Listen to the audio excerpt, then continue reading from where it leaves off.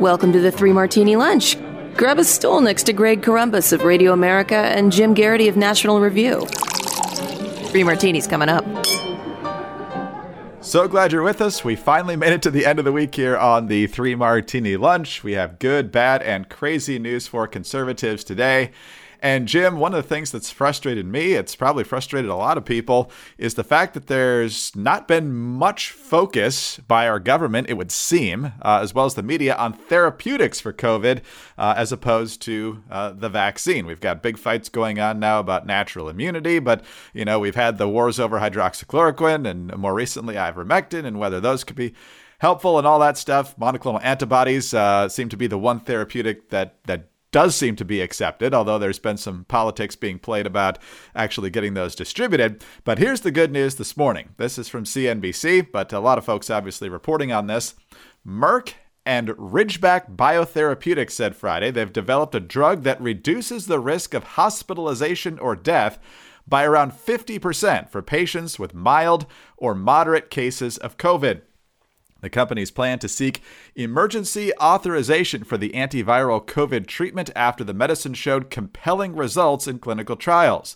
The drug, molnupiravir, because they can never pick a real word, is administered orally and works by inhibiting the replication of the coronavirus inside the body. An interim analysis of a phase 3 study found that 7.3% of patients treated with molnupiravir were hospitalized within 29 days. Of the patients who received a placebo, 14.1% were hospitalized or died by day 29. So cuts the risk in half, roughly, Jim. So this is good news. We've been looking for effective treatments. We've had a couple, but this seems to be widely accepted as very good news. Greg, I will celebrate this good news in just a moment. But like you, I saw the name molnupiravir. And I thought, just once could a pharmaceutical company say, this is our amazing new drug, and we've decided to call it Stan. And okay. You go to your doctor. I think Stan might be good to treat me with. Or do I have any go to your pharmacist? Yeah, I have a prescription for Stan. That'd be very useful to have a simple, one syllable, easy to remember, easy instead of doctor. Do you think I can get the molnupiravir? Yeah. So look what they said. They're going to rename the Pfizer vaccine and the Moderna vaccine to these other, Thalaparitidol or something. And it's like, no, we're calling it the Pfizer vaccine. That's what it is. So anyway, I'm thrilled to see this. This is really good, really useful. The only dark lining to this silver cloud is, Fauci's statement. The FDA will look at the data and in their usual very efficient and effective way, will examine the data as quickly as they possibly can, and then they will take it from there. Look, when you see results like this, Greg, I kind of want this thing I want to look up and see transport planes and crates being parachuted out across the country. Is the illustration accurate that it's like a little orange pill? Sure, maybe. I don't know. Okay, so that's the picture I've been seeing with this. I want big bowls of molnupiravir on the lunch on the lobbies of everything. Just go in, just grab a whole bunch, eat them all the time. Okay, don't do this with prescription drugs, people. I'm kidding. Obviously, if this is effective as it seems, you would like this to get far and wide to as many people as possible, as quickly as possible, because we are still seeing people dying from this pandemic. Yes, it's largely a pandemic of the unvaccinated. Yes, the people who are vaccinated very rarely end up in the hospital, but not completely, not entirely. There are a couple of cases it does. I think it's safe to say that the older you are, the more immunocompromised you are, the more that COVID-19 could mess you up, even if you've had the vaccine. So look, let's get molnupiravir out as quickly as possible. And the past performance of the FDA has me, wondering, because as far as I know, the vaccinations for kids under 11 still coming, quote, midwinter, unquote.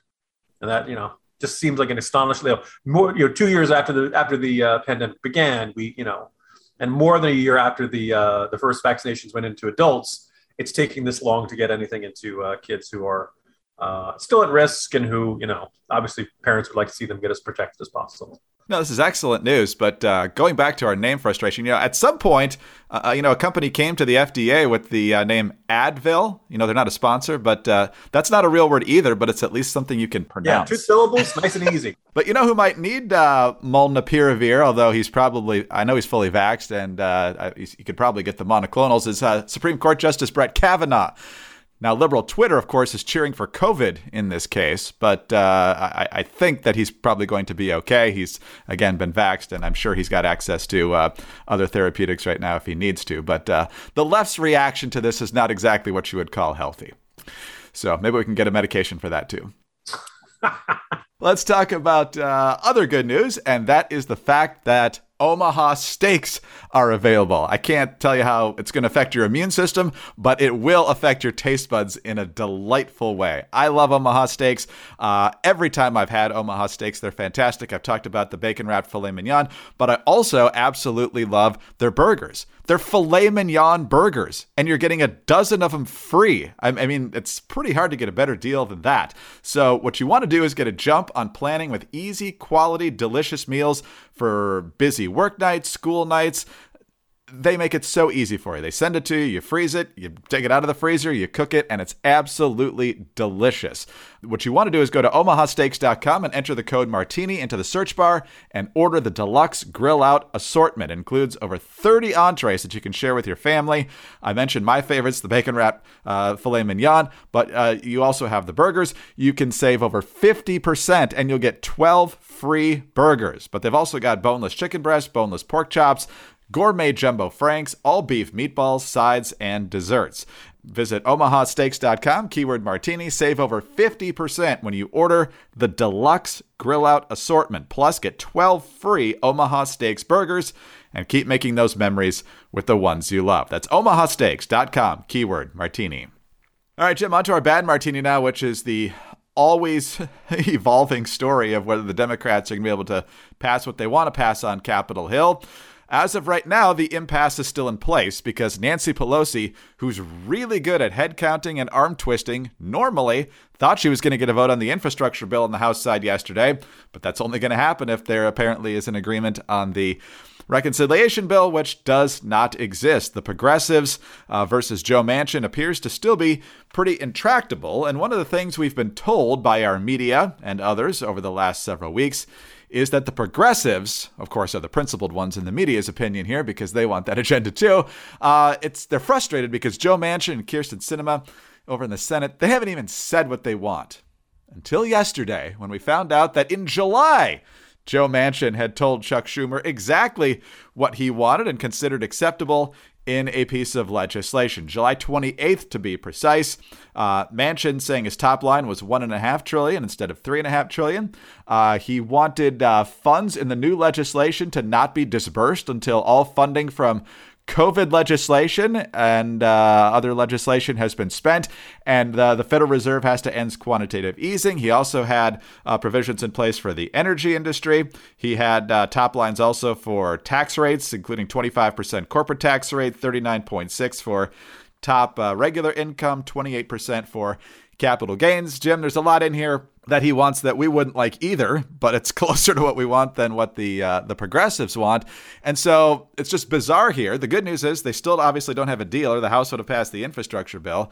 But the fact that Manchin has been portrayed as this guy who won't tell anybody what he wants, it's been a lie for over 2 months. And this was not a obscure complaint from progressives, or even, by the way, from Democratic leadership in the House. I mean, you could find plenty of cases where it wasn't just the Ro Khannas of the world, who's part of the House Progressive Caucus, but even comments from Pelosi would suggest, oh, they won't give us a number. They won't give us a number. Joe Biden was in the White House meeting with Manchin, and he said, just give me a number. Well, it turns out Manchin had a number all along. And while, Manchin and Sinema are not the same person, they seem to be aligned a great deal. And a deal that was acceptable to Joe Manchin would probably have a decent shot at being accepted by Kyrsten Sinema. Maybe I'm wrong. Maybe she'd be the one holdout. But, my guess is it would be more likely to get her support than anything the progressives are putting on the table. And this whole time, Schumer knew that Manchin had put a number out, and he just didn't feel like telling anyone.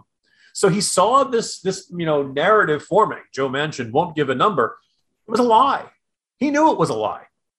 And at any point, if he, He could have said it to the press on the record. He could have said off the record, like, no, Manchin and I have talked, and he's given me a clear sense of where his red line is, what's acceptable, what's not acceptable. And in fact, it was a very detailed proposal. As Politico noted, that's more information and more specifics about what he wants to see and what he won't accept than most rank and file Democrats. So you can't say Manchin is, making bad faith negotiations, or he's being vague, or he refuses to get to yes. No, he laid it all out there. And Chuck Schumer chose not to share this with anybody. Now, I noticed that we haven't seen Joe Manchin come out and say that SOB Chuck Schumer, he doesn't seem all that mad.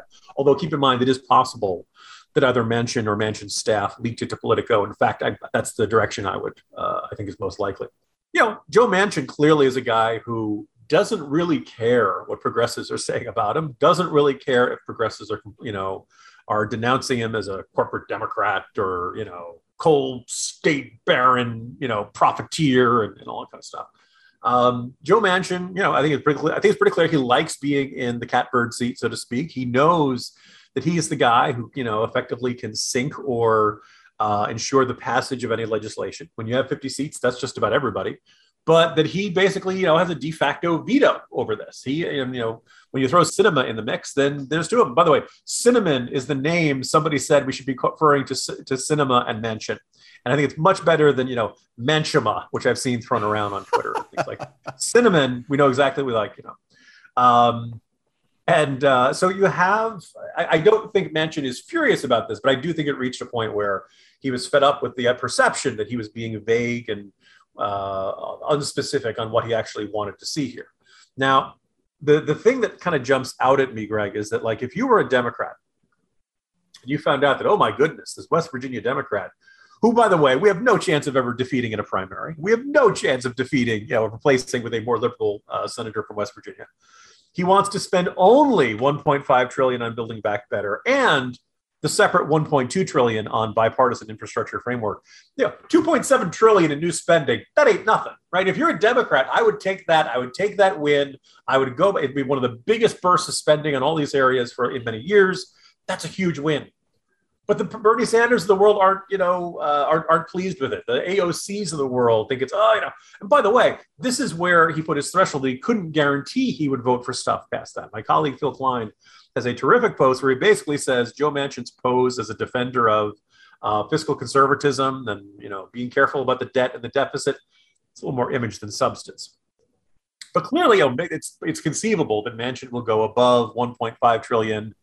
I don't know if it's 2, I don't know if it's 2 trillion. He'll go a little bit above it. He'll see it as a compromise, and this whole thing gets done, and we have something, close to like 3 trillion in new spending, and you and I are not particularly pleased by this. But in Manchin's mind, he's already established himself as the most conservative Democrat on Capitol Hill, the guy who stopped the progressives from getting everything they want. He's probably very happy there, particularly if enough of the money is spent in the state of West Virginia. The entire dynamic, but so the weird thing here is that, like, Chuck Schumer has known what Manchin's red line was all along, and he's let this entire process go on for weeks without ever telling anyone or acknowledging, this is where Manchin's going to be. It's kind of baffling. Chuck Schumer is I think Nancy Pelosi has the worst hyped performance ratio of any leader on Capitol Hill, but I think Chuck Schumer really is not that good a leader, because he really should have spent much of this past year saying to the progressives, look, we only have 50 votes.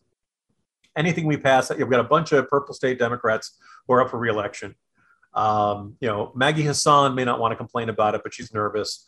Mark Kelly may not want to complain about it, but he's nervous. There are a bunch of other ones, both of them in Georgia, or at least Warnock in Georgia, although clearly he doesn't seem to be worried about, being far to the left. But in other words, we can't give you everything you want. We've got to, do something that can get all 50 votes. And that's just the fact, the state of things. And the funny thing is, you think back to January, everybody who watched Capitol Hill is like, well, okay, Biden is the president, but Joe Manchin and Susan Collins basically decide what gets done. Joe Manchin was the most conservative Democrat. Susan Collins was arguably the most liberal Republican. Maybe you could throw in Lisa Murkowski in there. And they, were the ones who would decide whether there'd be any bipartisan deals. And if both of them liked it, there was a great chance it was going to become law. If neither one of them liked it, there was almost no chance it was going to become law. Welcome to the reality of a 50-50 Senate. And somewhere between January and October, the Democrats, progressive Democrats, just either forgot about it or just chose not to believe that. And now, Bernie Sanders had this ludicrous tweet where he said, "It is not fair that 2 senators are blocking the will of 48 others." Greg, how many senators are in the Senate? 100. Really? Okay, because Sanders, I mean, he's getting up there. Maybe you can't count. It's 1, 2, 3 houses that you own, and then you go all the way up to 100 to count all the senators. Republicans don't count when they're not in the majority. So, yes. When they're in the minority of 50. Sanders has joined Robert Reich with the 52 should not have more power than 48 in the U.S. Senate, which is amazing. But, we talked about yesterday how we're reluctant to put Joe Manchin in the good martini, which we did yesterday. But we talked about this, scathing letter that he wrote. And one of the things he mentioned is that he still held to the need for a strategic pause to see what was going to happen with inflation, to know what could happen with this legislation. And all of a sudden, the pressure ratchets up, and Joe Manchin is actively engaging in what could end up being a deal here fairly soon. I don't know if that's going to happen as soon as I fear it is, but, a strategic pause to see if inflation is going to be a long-term problem doesn't strike me as a 2-day pause. But let me also observe, literally as we are having this conversation, I am seeing a tweet from Jonathan Allen. Who's he with these days? NBC News. He's been, covering Capitol Hill for a very long time. Senator Kyrsten Sinema left Washington, D.C. earlier today. Greg, I don't think the Senate's passing anything anytime soon. All right. Well, that should fix it for the week, at least. That makes me feel good. But the last thing I'm going to say on this one, Jim, you notice who the media thinks are the bad guys here? Because you've got the progressives who won't pass the infrastructure bill, which was bipartisan. I still don't like it, but it was bipartisan. And then you've got Sinema and Manchin, who are standing in the way of the massive reconciliation bill. Who's getting all the heat? Sinema and Manchin are being unreasonable because they're not giving the progressives what they want. Unbelievable. Just how unbalanced the coverage is. All right, let's talk about something better than that, and that is Nutrafol. We talked about him yesterday. Let's talk about him again. Once again, Jim and I blessed with healthy hair, but a lot of folks, something to struggle with. So when it comes to thinning hair, you no longer have to choose between natural remedies and those that actually work. That's because there's a holistic solution for men that promotes both healthier hair and whole body wellness that does not include drugs or prescriptions. Did you know that there are 5 root causes for thinning hair? Nutrafol is the hair supplement that goes beyond genetics to target stress, hormones, nutrition, metabolism, and environmental factors that may be impacting your hair. Nutrafol is clinically shown to improve hair growth, thickness, and visible scalp coverage, and without compromise. There are 21 potent natural ingredients that support better sleep and less stress as well. In a clinical study, men showed progressive improvement in hair growth and thickness after 3 months and 6 months.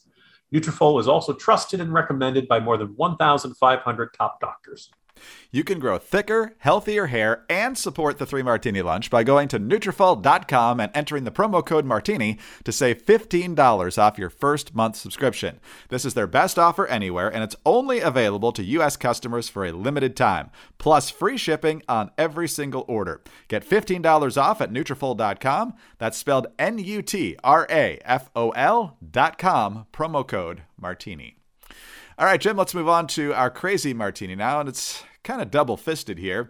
The education secretary for the Biden administration is a guy named Miguel Cardona, and he was recently interviewed by Business Insider while he was on a trip to Indiana, and here's how that report goes.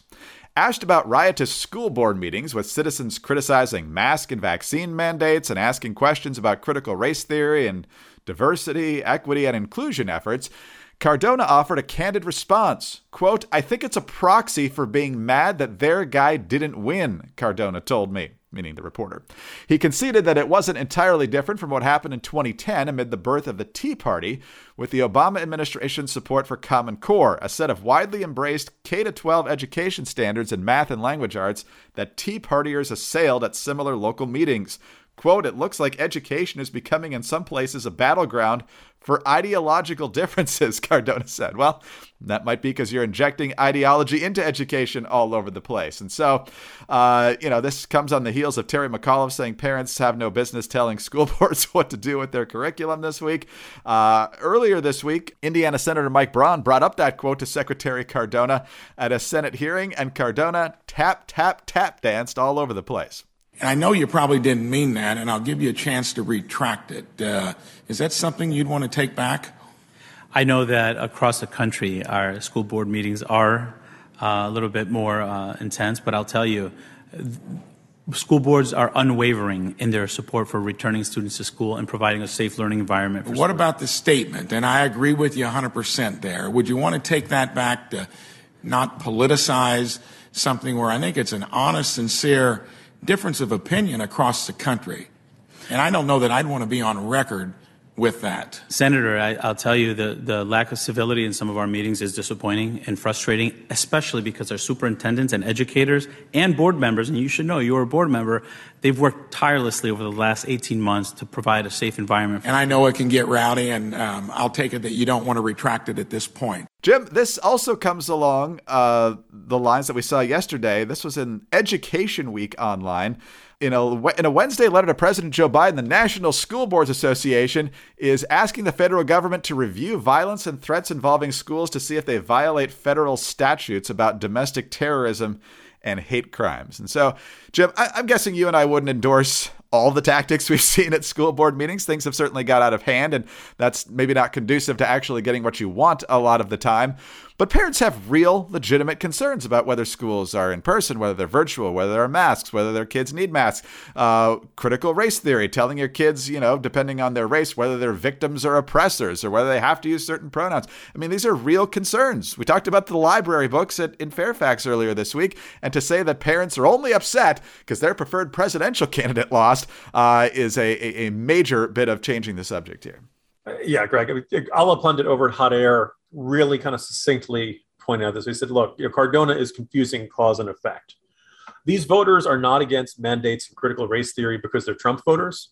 They're Trump voters because they're against mandates and critical race theory. Like that's how that works. Is they come to the position and then they go to the candidate who agrees with them. It's not that they follow the candidate and the candidate has this and they decide to do that. If Trump had loved critical race theory and vaccine mandates and mask mandates and all that kind of stuff, would some of them have jumped on board? Maybe some of them would have, but I don't have significant numbers. Remember when Trump come out and told people to get vaccinated at his rally a couple of weeks ago, people started booing. Yeah. He when he tries to lead them in a direction they don't want to go, they generally let him know, and he recognizes that he doesn't really go down that road too much further. Look, I'm not surprised that Cardona is demonstrating and arrogance and contempt and all of that. The aspect I really would like, not just Cardona, but everybody from the top officials of the Department of Education down to the superintendents, principals, teachers, recognize you've lost a lot of trust in the last 2 years. Right? If you asked Americans in late 2019, what do you think of your kid's teacher? What do you think of your kid's principal? What do you think of your local superintendent? What do you think of your state secretary of education? And what do you think of the federal department? They'd probably be fine. Most people don't spend a lot of time fuming about these sort of things. And then the schools shut down for the better part of a year in a big chunk of the country. Some schools went back for earlier than others. Some schools stayed out for the entirety of the school year. And now by the way, there are some schools that are closing down with the presence of too many cases. Even right now, we've seen an enormous setback to our children's education. And the teachers' unions were seen as a major impediment to all this. They were the ones who insisted that they get vaccinated first, which is somewhat reasonable after your first responders and senior citizens and immunocompromised and groups like that. But then, right now in New York State, they're fighting a court case against a vaccine mandate. So they had to get access to the vaccines first, but the ones who didn't, no, we can't deal with them. Parents feel betrayed. Parents feel like they can't trust educators anymore. So before you get into, we want to teach kids about critical race theory, and we want to teach them about all the tragedies and horrors and shame in American history, before you want to say, we've got some really awesome sex education stuff in here. It's going to be, it's like the sort of thing you would have found from the Village People back in the 1970s. This is, you name it. Of course, people are going to freak out about that. And here's a crazy idea. How about we get reading, writing, and arithmetic done? And then we work on to the crazy controversial stuff, because you guys are flunking. Actually, the kids are flunking, but you are flunking your duty to teach them all the important stuff before we get into these much more controversial matters. Teach kids why it's good to be American, and then you can get into all the times we've set down. But unless your purpose of life is to make people ashamed to be Americans, which at least once a day on the Liberals of TikTok, Instagram account or on Twitter, you see there are plenty of teachers who do hate this country, who do believe their purpose is to indoctrinate kids. And you shouldn't be the least bit surprised when parents get up in arms about that. Rethink what your job is. Reconsider if you really are taking care of job one. Because for the last 2 years, teachers and a whole bunch of teachers unions and a whole bunch of educators have not done that. And all Secretary Cardona is doing right now is pouring more gasoline on the fire. Jim, we talked about popcorn yesterday between the moderates and the progressives fighting over these two bills in Washington. What about the popcorn that we're going to be popping soon in New York, where you've got Black Lives Matter and the teachers union tangling with Kathy Hochul and Bill de Blasio over these vaccine mandates? That is quite a set of litigants going on right there. I want this in HD. I want this in 4K. I want to see every minute of it, and I hope they make lots of sequels. It could be a lot of fun. Anyway, Jim, enjoy the weekend. We needed a good laugh to end it all. See you Monday. See you Monday, Greg. Jim Garrity of National Review. I'm Greg Corombos of Radio America. Thank you so much for being with us today. Please subscribe to the 3 Martini Lunch podcast if you don't already. Please tell your friends about us as well. We'd love to have them come along for the ride each day. We are very grateful for your 5-star ratings and your kind reviews. Get us on your home devices. All you have to say is play 3 Martini Lunch podcast and follow us on Twitter. He's at Jim Garrity. I'm at Dateline_DC. Have a great weekend. Have a great weekend, and please join us on Monday for the next 3 Martini Lunch. We are living in difficult times where people fear having thought-provoking conversations about pressing issues. And although we're in the midst of an information explosion, there are a lot of forces aiming to distort what's true. I created The Bill Walton Show to provide a forum for in-depth, thought-provoking conversations with leaders, artists, entrepreneurs, and thinkers. Please join me at thebillwaltonshow.com to explore what's true, what's right, and what's next.